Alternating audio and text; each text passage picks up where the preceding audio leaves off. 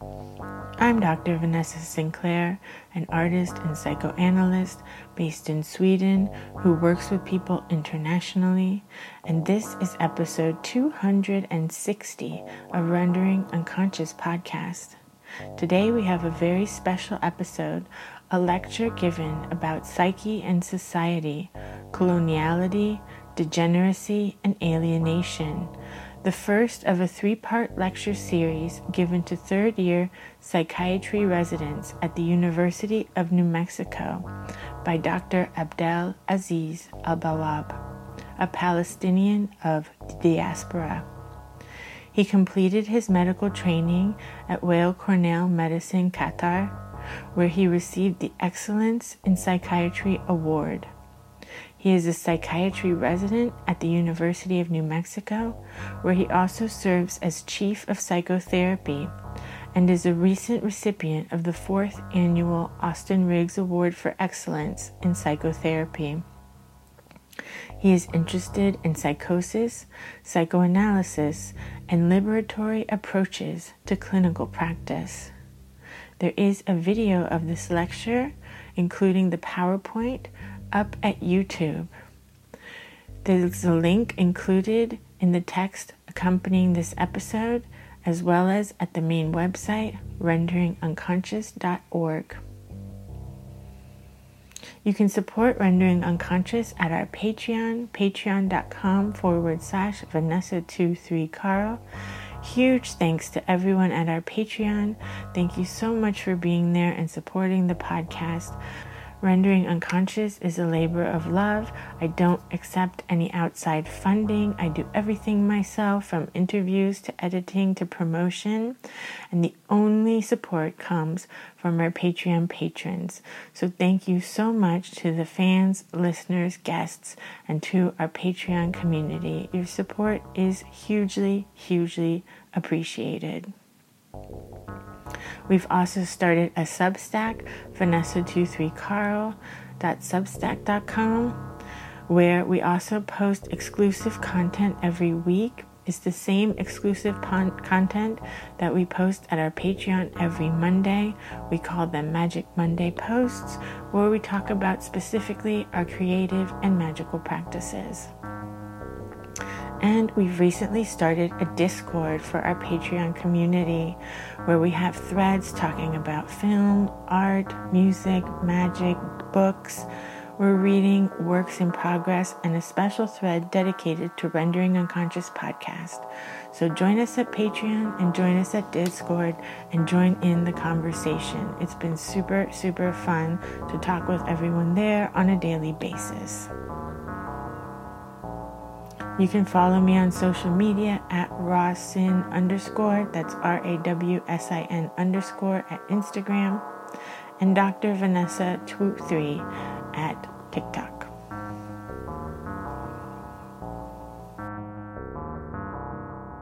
All right, let's see. Okay, so it'll be different from what you're used to. It'll be interdisciplinary. Okay, so a lot of history, like I was saying, and that'll be important to understand where we're at today.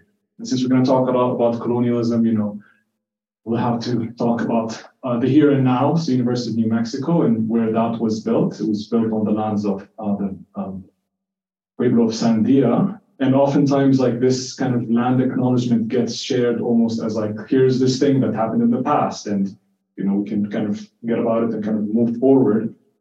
But it's a very painful history, and it's often kind of ignored or denied, but I'm interested in how does this reality, like our current reality, and the fact that this is literally where we are right now, and a lot of what's happening today is kind of dependent on this very violent history. Like, what do we make of that? So it's not like this kind of event in history like colonialism and it's gone and now we're good. It's inseparable in a very deep way from what's going on today. And I would say that the conditions, like the world views, the ideas that gave birth to like this event, this genocide, and where we're at today are still with us in a very deep way. Okay, in some ways they still shape how we relate to ourselves and to other people. Okay, that's how we're gonna that's what we're going to get into a lot today, is how is it that colonialism remains in the present and its traces and in very significant ways. Okay? So colonialism is when a nation takes over the land of another people and extracts its resources and exploits it economically. It's a very violent process. And there are many different types of colonialism. Often it involves the imposition of the colonizer's religion, culture, language, and the destruction of the culture, language, and ways of being of the colonized population. Okay? And I'm going to talk a little bit about the history from Howard Zinn's account. The first kind of, you can think about an inaugural event or a very important start in 1492 when Columbus discovered the Americas, right? And Spain was trying to find a new trading route to India, and they stumbled upon the Bahamas. And Columbus found like people who were had a very different lifestyle. They had a lot of liberty in their sexual practices. They had a lot of kind of equality in the way that they shared resources, and we found it remarkable. And at this time in Europe, there are two discourses on otherness. Okay? Basically, from Celia Brickman's book, Aboriginal Populations in Mind, and she's describing two ways that Europe thought about the idea of others, like otherness. The first one was a popular medieval discourse that thought about others as like noble savages. They're like barbarians. And the other discourse is more of kind of arising out of the Crusades. It's a religious, legal discourse. It thinks about people outside of Europe as like heretics and infidels and people that needed to be brought under Christendom. Their lands needed to be conquered. Their lands are essentially uninhabited. Okay, so this is how Europe was thinking about the idea of an other outside of Europe at the time, right? And so Columbus finds this, native population quite different and is astounded by like how hospitable they are. And then he goes back to the king and he says, kind of spins up wild tales about rivers flowing in like gold, like a population just ready to like accept Christendom, and let's just go and let's like make use of this, let's make a killing. And they were looking for gold, they were looking to like kind of expand the world. So Columbus goes back to Hispaniola where he had the fort, and he finds it completely destroyed. He finds the guards that he left there were like gone, the fort was gone, and apparently the guards that he had left to kind of guard the fort went off looking for gold, and they enslaved like children for labor and women for sexual exploitation. So the Taino people, indigenous people at the time, were kind of, they realized how dangerous the situation is, and they killed the Europeans and destroyed their fort. Columbus retaliated, instituted like a very virulent system of slavery, and that's when rapacious colonialism started. And the idea was that these people, like these savages, had to be converted to Christianity. Okay. And the idea was that they would be civilized through like a very severe kind of brutal slavery. Like this would civilize them into like kind of being a little bit more European, or so to speak. And we'll get into that more. So within 2 centuries, the native population went from 100 million to around 5 million. So you can think about the scope of that, like over 90% of the population. And the colonization of the Americas and its immediate impact on like the global market and was like very huge. And we're going to get into that a little bit. Okay, so now you're thinking, how could this be possible? How 90% of the population gone? Like, how was there no like sense of morality? Right? It's shocking. And a lot of times, there are ideas. The first kind of ethical or moral debates happened in like the 16th century, and it was the first moral debate about colonialism. It was between a guy called Bartolomé de las Casas and a guy called Juan Ginés de Sepúlveda. Okay, probably butchered their names, but they're two Catholic priests, and they were called upon by the king in the court to have a debate, and the outcome of the debate would decide like the policy of Spain towards colonialism and whatever's going on. So De las Casas was saying that we should not enslave the native population because they're human. They have a soul, right? Now, that's great. That makes sense, right? But the problem was they needed to extract resources from the colonies. Like the idea that we should just give up on slavery that's not accepted. Like they needed to keep doing this. So De las Casas suggested that we can use Africans because their blackness basically means that they're not human. They can be used for slave labor. So what you're getting in this debate and kind of an outline of what it means to be human, and you're getting like this sense of a natural difference between races, and it's getting used to essentially justify colonial violence and extraction of wealth. And De las Casas' ideas about blackness were actually present in a discourse, a religious discourse, right? You know the curse of Ham from the Bible. So this is like a story from the Old Testament about Noah being found exposed by his son Ham, and his son Ham didn't cover him, and Noah woke up and was upset and cursed his descendants, Ham's descendants, into a lifetime of servitude. And Ham means black in Hebrew. So this is like the narrative, the biblical narrative that gets often used to justify slavery.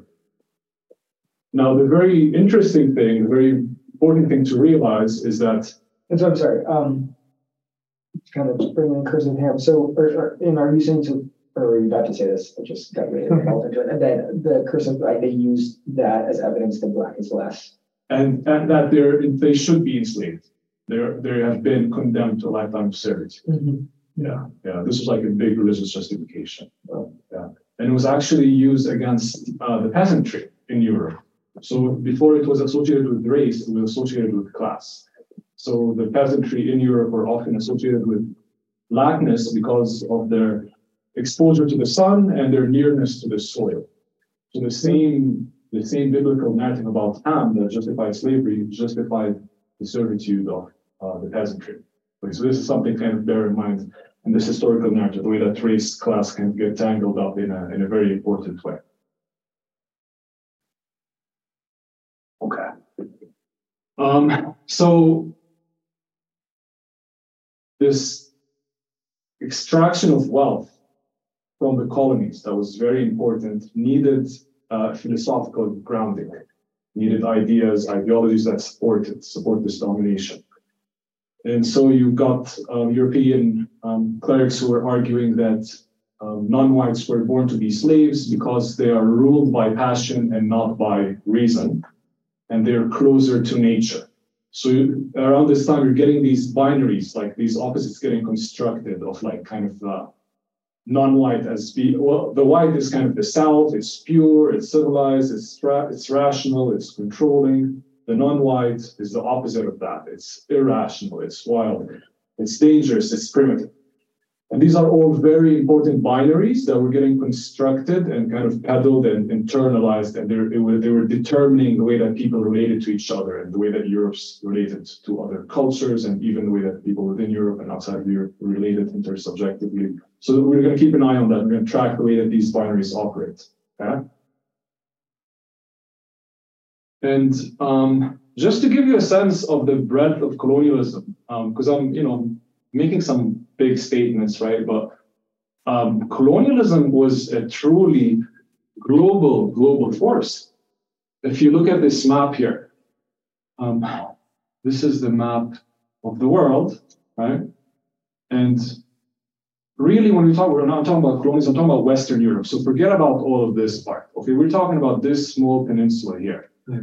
This small peninsula in 1914 controlled 84% of the world. Right? This is the map of the world, and these are all the countries that were colonized by Europe. This is the green stuff. Countries that were never colonized by Europe in the 500 years of colonialism are literally 5. Yeah, what's that one in Africa right there, do you know? That one's false. That one's a mistake. Oh no, Africa. So it's there's Liberia and there's Ethiopia. Okay. There's Thailand, there's Korea, and there's Japan. And Korea is, if you split Korea into 2, then it's like 6 countries, right? But like imagine the scope. Like literally, the whole world for 500 years right? Imagine the destruction of cultures, the destruction of languages, the destruction of different ways of being, the imposition of the European model of the world. This happened for 500 years across the entire globe. Okay, I mean, so Eurocentrism, right? Like, literally, look at this map. Like, look at this map, right? Where is Europe? Europe is at the center of the map. Yeah. Where is the Middle East? The Middle East is named in relation to Europe. And what is yellow? I can't see the rest of it. It's like European sphere of influence. That's Saudi. So if you even just look at this, like you can see how Eurocentrism is embedded in the map itself. Like, the Middle East is named in relation to Europe. Europe is at the center of it. And so with the different colors, so like green to the middle green to the yellow is like amount of control. Partial. Yeah. Partially European control of influence. Yeah. Wow. So truly a global phenomenon.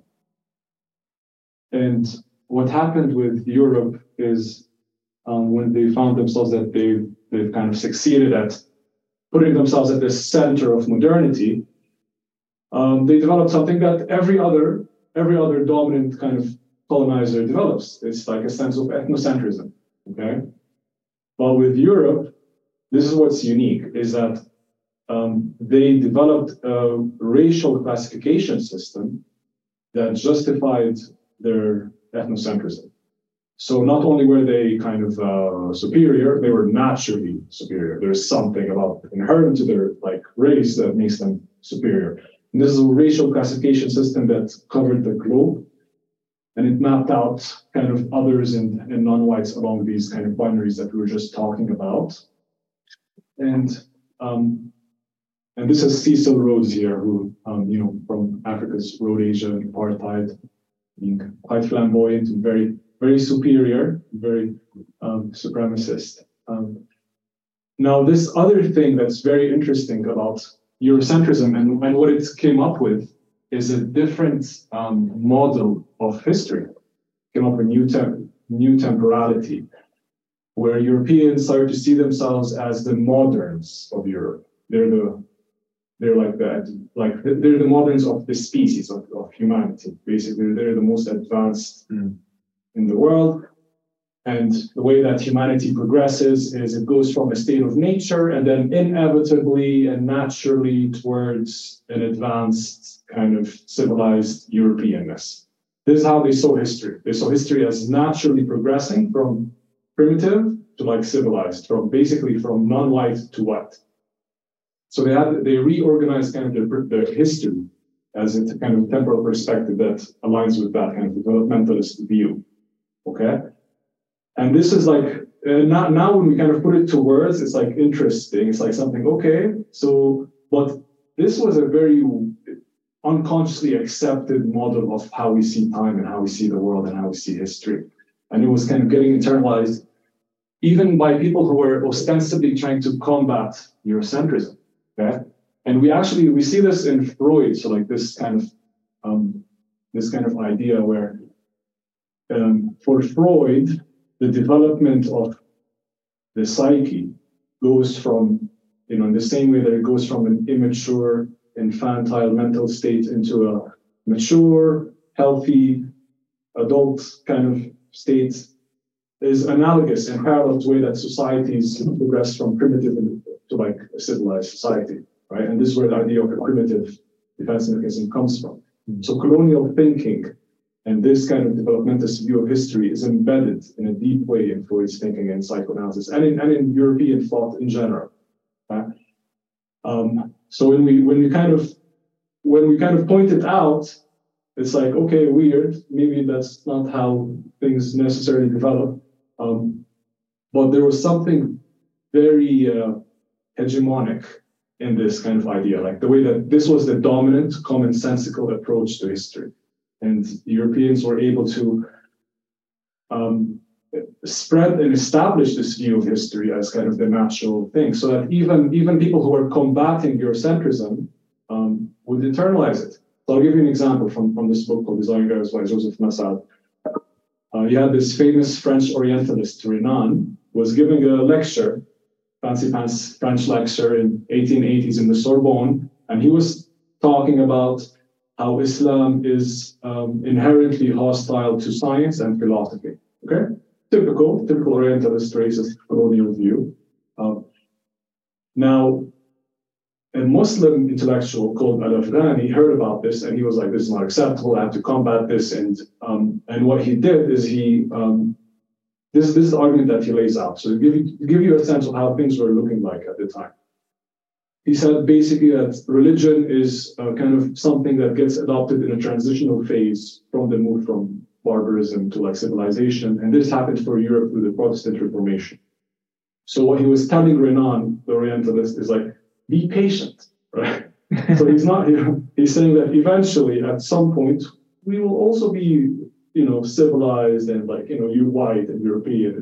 So like so there's like kind of an acceptance of the terms and the frameworks, even by people who like didn't necessarily think of themselves as doing that. So like the very view of history, the very view of reality, and the models and the paradigms are kind of absorbed in this way. 500 years. That's what happens.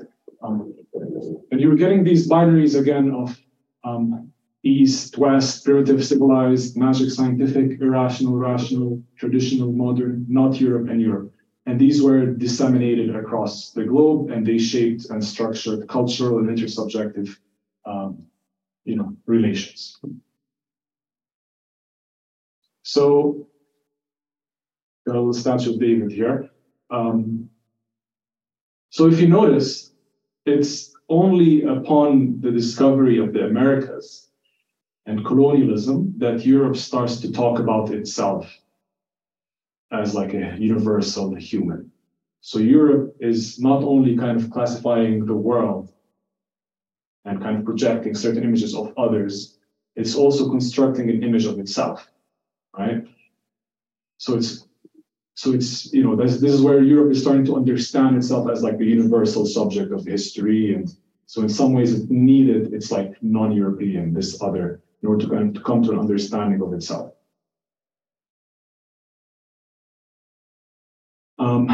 And the idea of race does not have a history before the colonization of the Americas. Okay, so this idea, this construction, was created in order to give legitimacy to the relations of domination that were ongoing under colonialism. They needed to have an ideology, they needed to have ideas that justified the brutality and the violence that was ongoing. And it was initially referring to phenotypic differences between the conqueror and the conquered, and then it started to refer to like biological differences.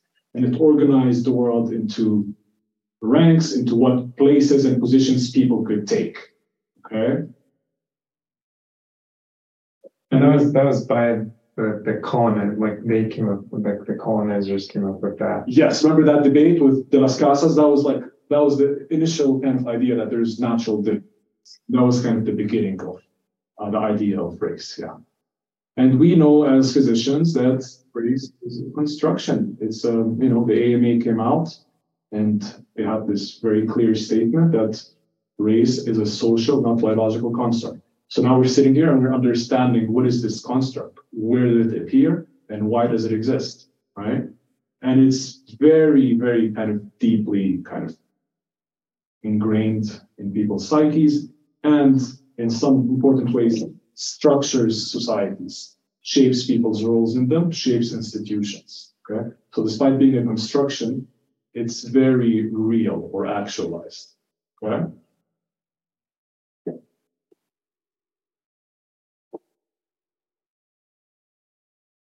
Okay. So this was also around the time that Europe is coming to the Enlightenment, right? Europe is doing great. Europe is, thinking about itself as the universal human. They are the reasonable, they are the rational.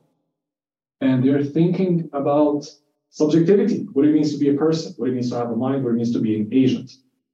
And as we were kind of laying out ideas, the reason why certain ideas flourish, certain ideas develop, is because of their context.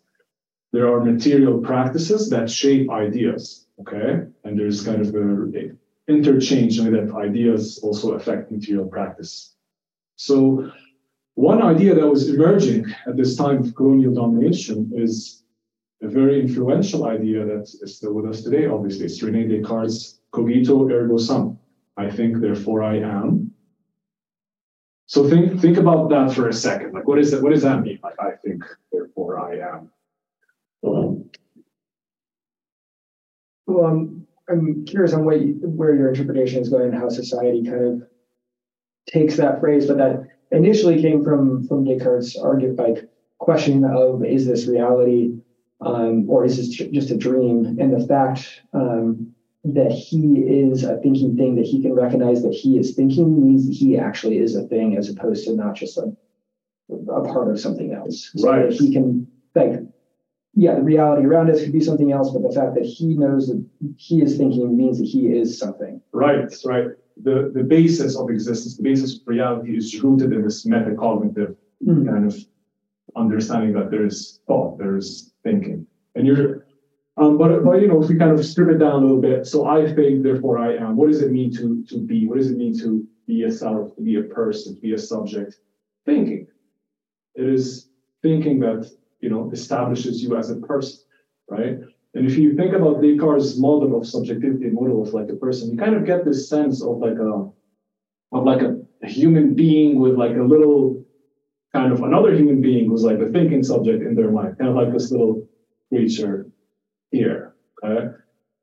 And so you're getting this sense that thinking and reason in some ways is essential to what it means to be a human, to be a person, right? So you're getting almost like a secularization of the idea of the soul. So instead of soul, you have reason. So what is it that makes a human being, a subject, an agent? It's reason. Who did not have reason? Who, in their imagination, was irrational? The lower races. Right, the colonized. People who were colonized were thought as being irrational, as lacking reason. So then naturally, they're not human, they're not subjects, they're not agents, right? So the I think, therefore I am is inseparable from the I think, therefore I conquer, like the subject as conquered, right? Because you're getting this kind of, you know, reason as being kind of almost like the foundational essence of subjectivity, right? And a lot of people obviously don't have that supposedly.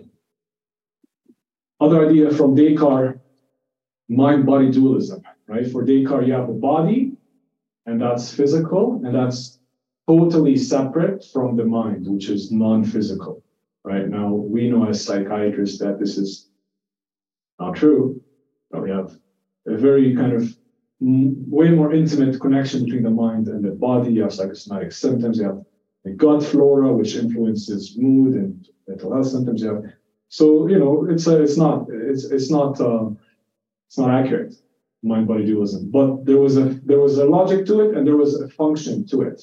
Okay. Now the mind gets associated with reason, with whiteness. The body more with nature. The idea is that non-whites are closer to nature. And so you start to get this kind of idea that bodies can just be put to work. They're like machines, right? Especially if they don't have reason. And this is gaining important currency now with the emergence of capitalism, where there is a demand for labor, a demand for bodies to be put to work, okay? And there's also, it has an interesting connection too with what I'm going to talk about next, which is the sexual division of labor and the way that women started to kind of take on a different role in this emerging society. So in Europe, you're having feudalism, okay? This is the socio-political, cultural arrangement of society. And the way that things were running at the time is you had the peasants who were working the land of the aristocrats most of the time, and then for another amount of time, maybe half the days of the week or something, they have their own land to work on, and this is just for something that so they can kind of sustain themselves, kind of eat, whatever, like cook, sleep, basic stuff. That's what feudalism means. Exactly. They're like peasantry, mostly working the lands of the aristocrats. A little bit of kind of their own land. Like they'd have like access to ponds to like kind of fish. They'd have fields for the animals to graze and like woods that they could take. They had some kind of means, and these lands, these things that they owned, they were owned collectively. So the peasants collectively owned these kind of their land that they could work and reproduce themselves. They were called the commons. Okay? Now, throughout the 15th century, there were like huge revolts and rebellions of the peasantry against the aristocrats and against the church and against the merchants. And importantly, women were actually a huge kind of force in leading all of these rebellions and these revolts. Okay? Around this time, you started to get the witch hunt. This is it was a very kind of brutal, kind of very public torture and kind of burning of women at the stake. And this was happening at the same time as, genocides in Americas, the onset of the slave trade, and now kind of women being kind of persecuted in Europe. And as a result of the revolts, these lands of the peasants were being expropriated. They were taken away. So now these peasants that used to have a little bit of land that they could kind of use are losing that land. That land is being taken from them, and they're being left to rely on a wage. Okay, so now they have nothing, so they have to rely on a wage. And this is the emergence of capitalism. These are the forces that basically bring capitalism out of feudal society. So capitalism emerges out of the heart of feudal society. The same landlords, the same feudal landlords, transform themselves into like the capitalist landowners. They're the ones who commercialized agriculture. They're the ones who set off a land market. Okay, so a lot of people say like capitalism was actually a progressive force from feudalism. It got better. This argument is that it actually emerges from the heart and the kind of the worst parts of feudalism. Okay, and there's this really good book by Silvia Federici called Caliban and the Witch, and it goes more into these witch hunts, like what was going on there, why was that happening? So there was an obsession in Europe at the time with population growth. There was a very popular ideology called mercantilism, which posited that a strong nation has a big, poor population that can be basically exploited for their labor. Okay? And now with the emergence of capitalism, it wasn't about how much land you own that would make you wealthy. It's about how much laborers you have and how much you could make them work. So labor became very important. Okay? So around the time of the witch hunts, also there was this kind of drive to really get women to procreate. They wanted to kind of control the reproductive capacity of women, and they wanted to make sure that we get as much laborers as we can. And there was all kinds of legislation getting passed around about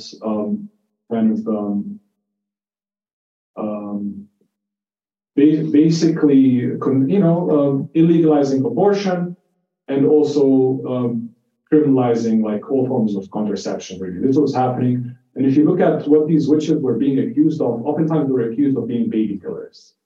Okay, so what these witch hunts did, according to Silvia Federici, is they really enforced this new role of basically what she calls the housewifeization. So now there's an important role that women have to play. That it's about unpaid reproductive labor. Right?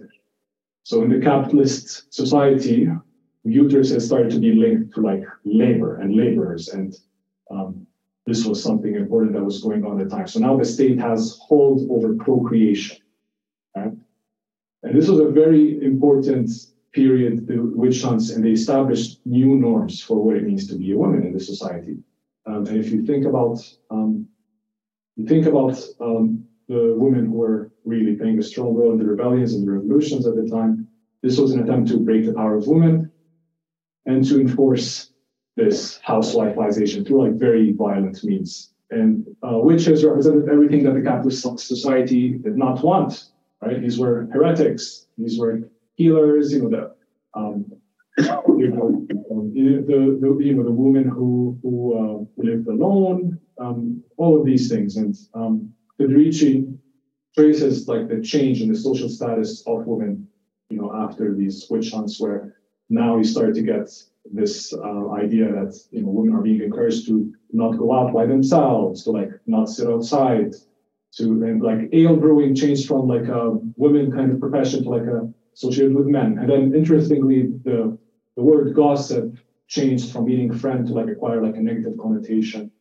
So there was a change in the norms and in the kind of the positioning of women in this society. And this was happening contemporary with the slave trade, with the genocides in the New World, and with the expropriation of the peasant land. So you're getting like a complete reorganization about how society should function, what roles people should take, how they should relate to each other. Okay, and it's been like very widely documented the way that colonialism and slavery were huge factors in the emergence of capitalism. So who's running this? Like who's like the person making like or like a group of like these rich white dudes or like saying like, oh, okay, like if you're not white, you're not human, but also if you're poor, you're also less human. If you're a woman, you're also less human. Like who's like driving this? It's these ideas converge with material practices, right? So it's the way that colonialism took off, the way that these binaries kind of came out almost naturally from these dominations, from these relations of domination, also went back to kind of influence Europe and became like the ruling class ideology to maintain the status quo, which was deeply oppressive to a lot of different people. So it's not like there was a group of rich aristocrats that did this. This was the way that society functioned. This was the way that very violent practices shaped ideologies, and then ideologies shaped the practices. And yeah. Okay. Yeah. Yes. How do you feel about this, Tim? Yeah, it's like all fucked up. I mean, it is. It's a history that it's a lot. Yeah. It's a history that doesn't often get talked about. It's a marginal history, right? But I think it's important to kind of get into that because it'll help you be a better psychiatrist and understand a lot of the things that people come with, like transgenerational stuff, and the way that the social world that we live in is constructed in a particularly violent way. Right? We don't get that. We don't understand how could that be. But if you look at these marginal histories, you can start to get a sense of, yeah, it makes sense. Because they inherit, colonialism, we inherit white supremacy from that, right? We inherit our society from that. So like these historical questions are important and help us understand the way that people suffer today. Yeah. Yeah. And it's ugly, it's painful and it's ugly. And yeah. And yeah, so and just to give you a sense of the amount of wealth that got extracted under colonialism, there was a recent study about India. In the 2 centuries of colonialism in India, Britain drained $45 trillion. Okay, so when you look at poor nations and rich nations now, this is why. It's because of slavery and colonialism. And the amount of wealth that was extracted during this time into Europe is what fuels the Industrial Revolution and is what gives birth to capitalism. And you start to have like this racist division of labor, right? We were talking about here, you have white, you have the non-white, you have the primitive, you have the civilized, you have the rational, the irrational.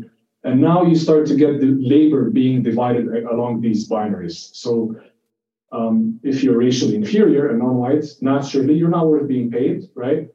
And even among the mestizos, like the more whitened you are, the better job that you get. And this like association between race and labor and the kind of job you do is with us to this day. Okay? It's a very powerful link. Like Frances Verges in her book, Decolonial Feminism, asks the question, who cleans the world, right? Who cleans the world? It's Black and brown women. Right, so this is something that's with us today in a very important way. Okay, so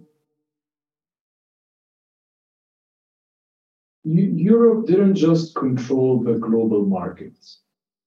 They controlled the culture, and they controlled knowledge production, and they controlled ideas about subjectivity and gender. Okay? Again, 500 years, center of the world, molded the world into its image. And this is a quote from Quijano, and he's kind of outlining this new global model of power. He says, in the control of labor and its resources and products, it is the capitalist enterprise. In the control of sex and its resources and products, the bourgeois family. In the control of authority and its resources and products, the nation state. In the control of intersubjectivity, Eurocentrism. Okay? So Eurocentrism, white supremacy, these things are very similar. So what I'm saying to you is that this society that we've inherited, there's something in the social fabric, like of our world, in the way that intersubjectively and culturally things are kind of constructed in a violent way. It's not made to be home for everyone. This is made to be home for a specific person, colonizer. Okay? So there's something traumatizing about the social fabric, the very world that we live in. Okay? And here's a quote from a psychiatrist. Her name is Beverly Stout. This is what she says. She says, "The white supremacist society, racist projections invade the intersubjective space." Right? So these binaries, primitive, irrational, these are projections. So racist projections invade the intersubjective space, and the Black racial other is forced into a position of deflecting, defending against, metabolizing, or internalizing the toxic projections of the white dominant society. Right? So you can understand the quote from James Baldwin. To be Black in this country and to be relatively conscious is to be in a state of rage almost all of the time. Okay? This is not just poetic, this is real, and it helps you kind of maybe rethink about certain reactions, certain symptoms, certain ideas that some of your patients might have, We talked about some hugely disturbing things that happen in history. These things get transmitted. These things don't just go away. Representations of self and object, experiences, affects, they get carried over to the descendants, whose task it becomes to deal with the shame, rage, helplessness, entitlement, and guilt that the previous generations have been unable to work through for themselves. Okay, and I'm going to fast forward closer to this time. You're thinking maybe, all right, I guess they used to be racist back then, we don't have that problem so much in terms of the knowledge. And just to give you a sense of the way that Eurocentrism and this paradigm and the way that it seeps into the most kind of basic assumptions and the way that we do knowledge, we can think about some ways that our profession has been complicit. So have you heard of drapetomania? Molly's nodding her head. Drapetomania is a disease in the brain of a slave who wants to, escape captivity. It's how could they possibly want freedom, right? This other one, I don't even know how to pronounce it. I'm not going to try it. Yes. Yeah. And what it refers to is a pathology, the disrespect for the master's property. And the cure for it is extensive whipping. This is all mainstream psychiatry. This is accepted, mainstream, well-respected positions. And at the turn of the 20th century, the well-respected academic psychiatrists and psychologists argued that the brain for Blacks who were enslaved is unfit for freedom, right? And they were actually using some statistics and data of an increase in mental illness following emancipation. These were respected journals, respected doctors. These were mainstream opinions, okay? And what this was reflecting is it was reflecting something deeply colonial. right? The belief that European colonizers civilized non-whites. And here is this binary, here is this deeply racist kind of colonial worldview shaping the very diagnostic criteria and studies in psychiatry, okay, at the turn of the century. Yeah, this is amazing. I mean, like, for me, this kind of brings up a theme that, quick little tangent, but like, what, like, people 100 years ago or 500 years ago or 1,000 years ago genetically are the exact same as us. Like, we could have lived back then and been a part of this and been slave owners or slaves in a part of this dynamic and been the person present, like, the fact that the intellectual community like buys into these ideas is insane to us now. But if we were living then, we'd be like, oh yeah, that makes sense. That checks out. And it makes me think of like what kind of things I hope are not as extreme as this, but that that we don't recognize in our society that science or literature supports. Absolutely, yeah. But we're just not able to have that like recognition of how fucked up it is. Yeah, 100%. I think that is the crucial question. Yeah. Because and what it shows you is that these things don't get discovered, invented in an objective lab somewhere. The way that we practice psychiatry, our knowledges, our sciences are not immune from socioeconomic, political influences and historical kind of context, right? So yeah, that's a very important point. And we'll get into that. We'll get into some more recent stuff that was going on around the civil rights era, and we're going to get into this book by Jonathan Metzl, who's a psychiatrist at Vanderbilt. It's called The Protest Psychosis, and we're going to basically get more into the very diagnosis of schizophrenia and how certain racial biases went into its construction. Okay, well that'll be for next time. But yeah, Jay's point is I think one of the main things that we want to take away from this is that how is it that we're practicing right now in a way that maybe has like some blind spots, and who is it damaging? And speaking of blind spots, so this is a really good quote from Invisible Man by Ralph Ellison. And it says, "I am invisible simply because people refuse to see me. It is as though I've been surrounded by mirrors of hard, distorting glass. Invisibility is a matter of their inner eyes, those eyes with which they look through their physical eyes upon reality." Okay, so this is like the colonial worldview. This is like a perspective that makes you not see certain things, right? So these binaries that we're talking about, the way that they structure the world, is they structure the perception. It's rendered certain people invisible.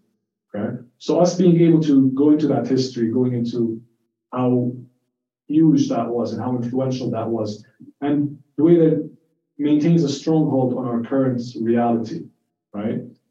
Might be hopefully might help us maybe not render certain things invisible, So that's one of the good things about having these conversations. And I think if I want to give you one practical kind of advice or thing in this whole lecture is, you get a patient, before you get into their psychological reality, you want to agree on reality. You want to agree on what the reality is. Because people live in vastly different realities, and oftentimes things get pathologized, things get kind of not understood because you're not agreeing on reality first. So that needs to happen, right? With patients before you get into psychological stuff, especially especially for therapy. Okay, and I think I'm done. We're gonna get more into psychoanalysis, psychodynamics, and like clinical stuff over the next 2 lectures. So this was like important in terms of foundation, for like what we're gonna get into next. Because if you're not getting into like this history and the way that's with us, the way it shapes things, it's not gonna make sense, how Yeah. Cool. Yeah. Thanks. You're welcome. Thank you. You're welcome. Yeah. Any questions? Anything you want to talk about? Yeah, it's good to hear. I guess I'm naive to a lot of this shit. Like shocking too. It is. But, It is. Yeah. Yeah. Aziz, how do you feel? How do you keep from feeling rage all the time? I have trouble hearing you. Oh, sorry. Can you hear me okay? Okay, I think we're good. Yeah. I guess how do you keep from feeling rage all the time? And then how do you direct that?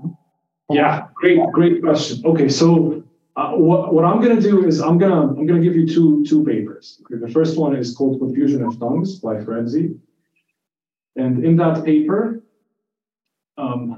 he's describing something very important called an identification with the aggressor, identification with the oppressor. A lot of people's reaction to these conditions is they're like, all right, fuck it, like I'll just try to be white, right? Like that's one reaction. You identify with the oppressor, and that's a huge problem. That's an alienation, and you see it very often. We're going to talk about that. The other reaction is more complicated. It involves using rage as a healthy adaptive defense to prevent those toxic internalizations. And I'm going to suggest a paper by Beverly Stout called Black Rage.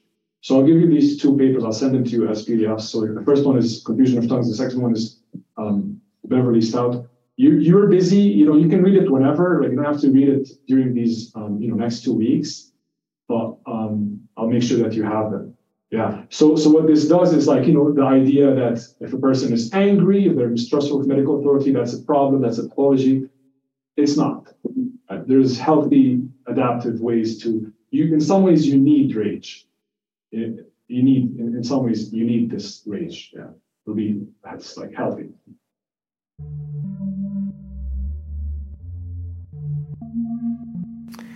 Thank you for listening to Rendering Unconscious. You've just heard a lecture by Dr. Abdel Aziz Bawab. For more, please visit his YouTube page, which is linked to at renderingunconscious.org, where you can view this lecture as well as other lectures that he's done. As always, huge thanks to Carl Abrahamson for contributing the intro and outro music to Rendering Unconscious podcast. You can visit his website, carlabrahamson.com, and follow him at social media, carl.abrahamson at Instagram and Carl Abrahamson at TikTok.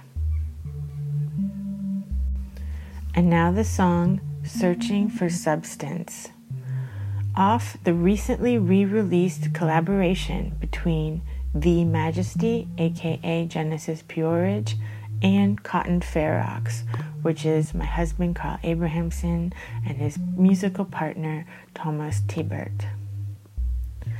The album is Wordship, and you can find it streaming at Spotify as well as at Bandcamp. Visit Highbrow Lowlife's Bandcamp page, highbrowlowlife.bandcamp.com. On Friday, September 22nd at 10 p.m. Central European Time, we're going to have a listening party live for Wordship. Link to register for the listening party is included in the text accompanying this episode.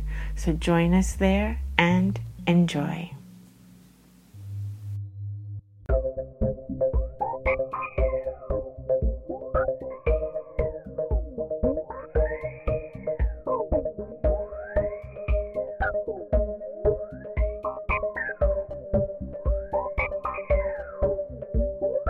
Searching for substance.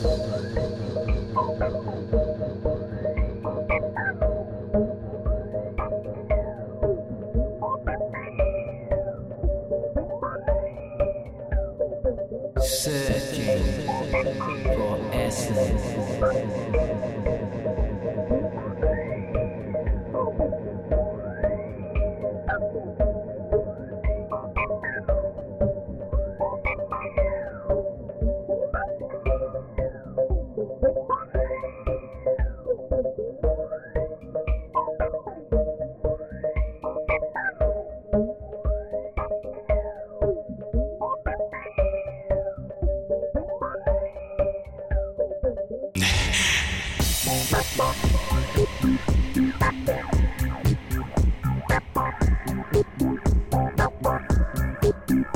I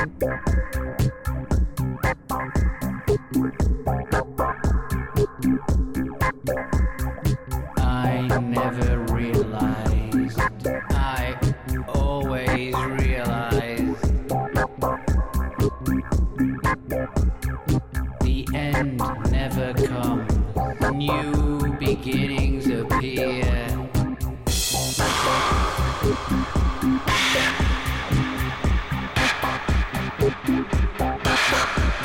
To those that wait for the restless,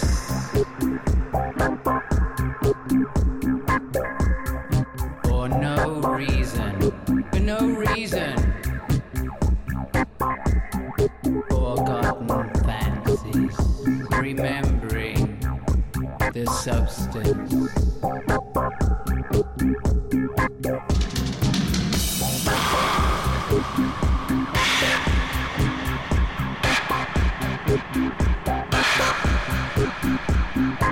Spent on bleak views through me, dreamt of dreams, faced real life, filled with empty and void.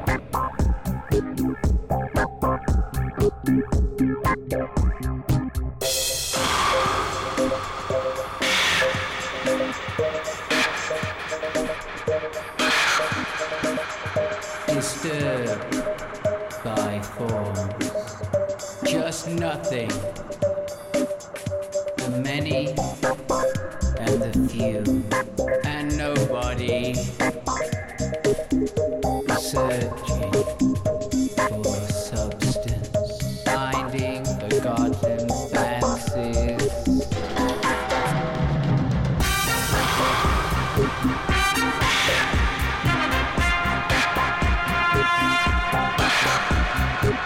Searching for essence, finding nothing. The world is empty. I am filled, waiting to be filled, waiting to discharge.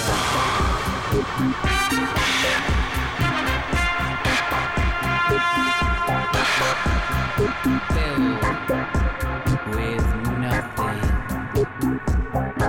leave something behind.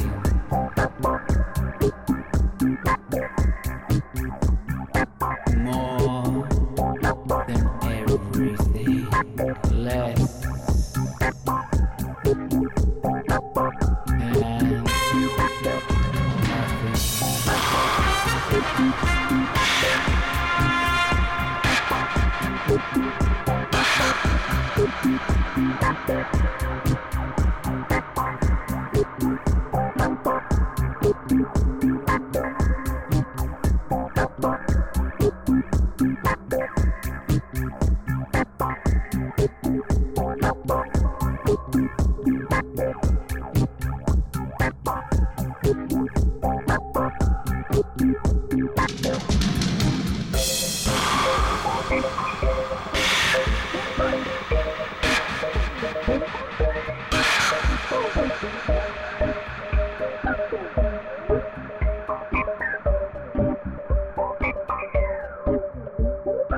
searching for substance.